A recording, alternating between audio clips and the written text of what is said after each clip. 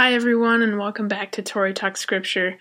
I'm here with you after a short hiatus of busyness and schedule to talk to you about Psalm 66.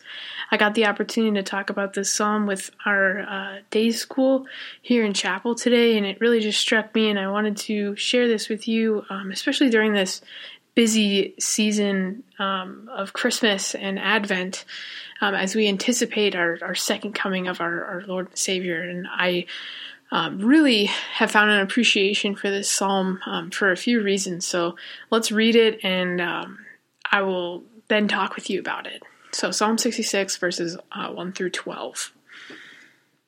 Shout for joy to God, all the earth. Sing the glory of his name.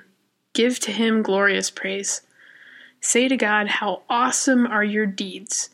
So great is your power that your enemies come cringing to you. All the earth worships you and sings praises to you. They sing praises to your name. Come and see what God has done. He is awesome in his deeds towards the children of man. He turned the sea into dry land.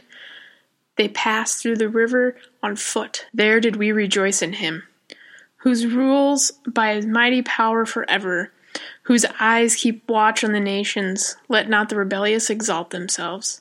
Bless our God, O peoples, let the sound of his praise be heard. Who has kept our soul among the living and has not let our feet slip? For you, O God, have tested us. You have tried us as silver is tried. You brought us into the net. You laid a crushing burden on our backs. You let men ride over our heads. We went through fire and through water, yet you have brought us out to a place of abundance.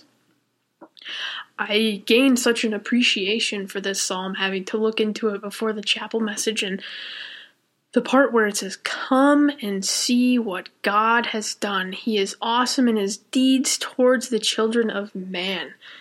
Come and see what God has done, I think, is a beautiful image for Christmas. If that could have been on a banner during that time, that Jesus was being born, that God sent his one and only Son to be born in a manger, just in this simple, small town that they lived in, and all the hardships that they went through. First, they had to walk all the way to Bethlehem. Then they couldn't find a place to stay. They were just searching for a place for their son to be born. I can only imagine the amount of stress and hardship that would have been at that time. I think of parents nowadays, if they were told that their child was going to be born in a manger, I think that people would be flipping tables. It almost sounds like it could be a reality show. Born in a manger. How will the baby turn out? But all of this was part of God's plan. The hardships that they went through, God was using those hardships to strengthen their faith. Now switching gears to look at the Israelites, when we take a look at Psalm 66, you see that he turned the sea into dry land and they passed through the river on foot. So during this time, the psalmist who was writing this was reflecting on when they were freed from Egypt and the trials that they had to face, yet God provided. Come and see what God has done. He freed them from slavery and he brought them to the promised land. But let's think about that for a second. Did it take a day, 2 days of wandering in the desert? No, it took 40 years of wandering. And the hardships they had to go through and the complaining.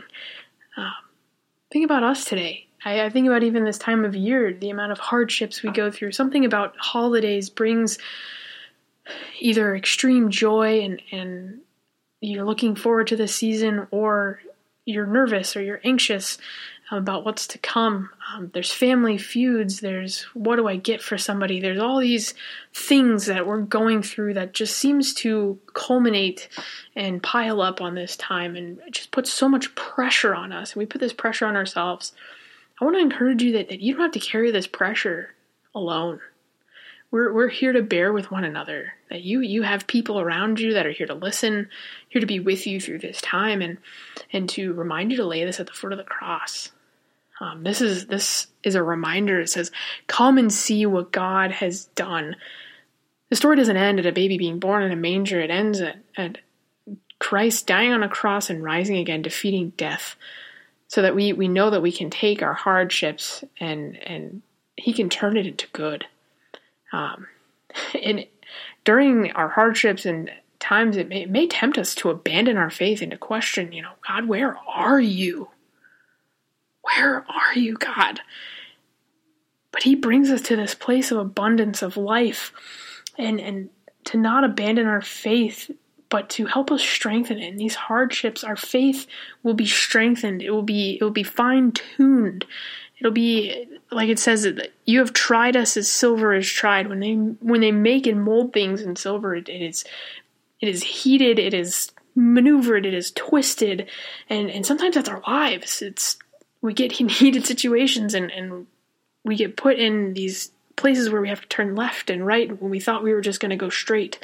And what do? Do we run? Do we flee? My prayer is that we flee to the cross, a place of comfort and refuge, that we can come and see what God has done and his awesome deeds towards the children of man. Children of man, that's us. He frees us and sets us free in his grace. We are wrapped in his clothes of righteousness, and we are loved. And I pray God's blessings to you during this Christmas season, and whatever you may feel, know that your hardships turn to good through Christ. He is strengthening you and strengthening your faith, because through him is where we find true peace that surpasses all understanding. I pray that you have a wonderful Christmas and that you can see God's blessings through all things in life that you're going through. Have a great day.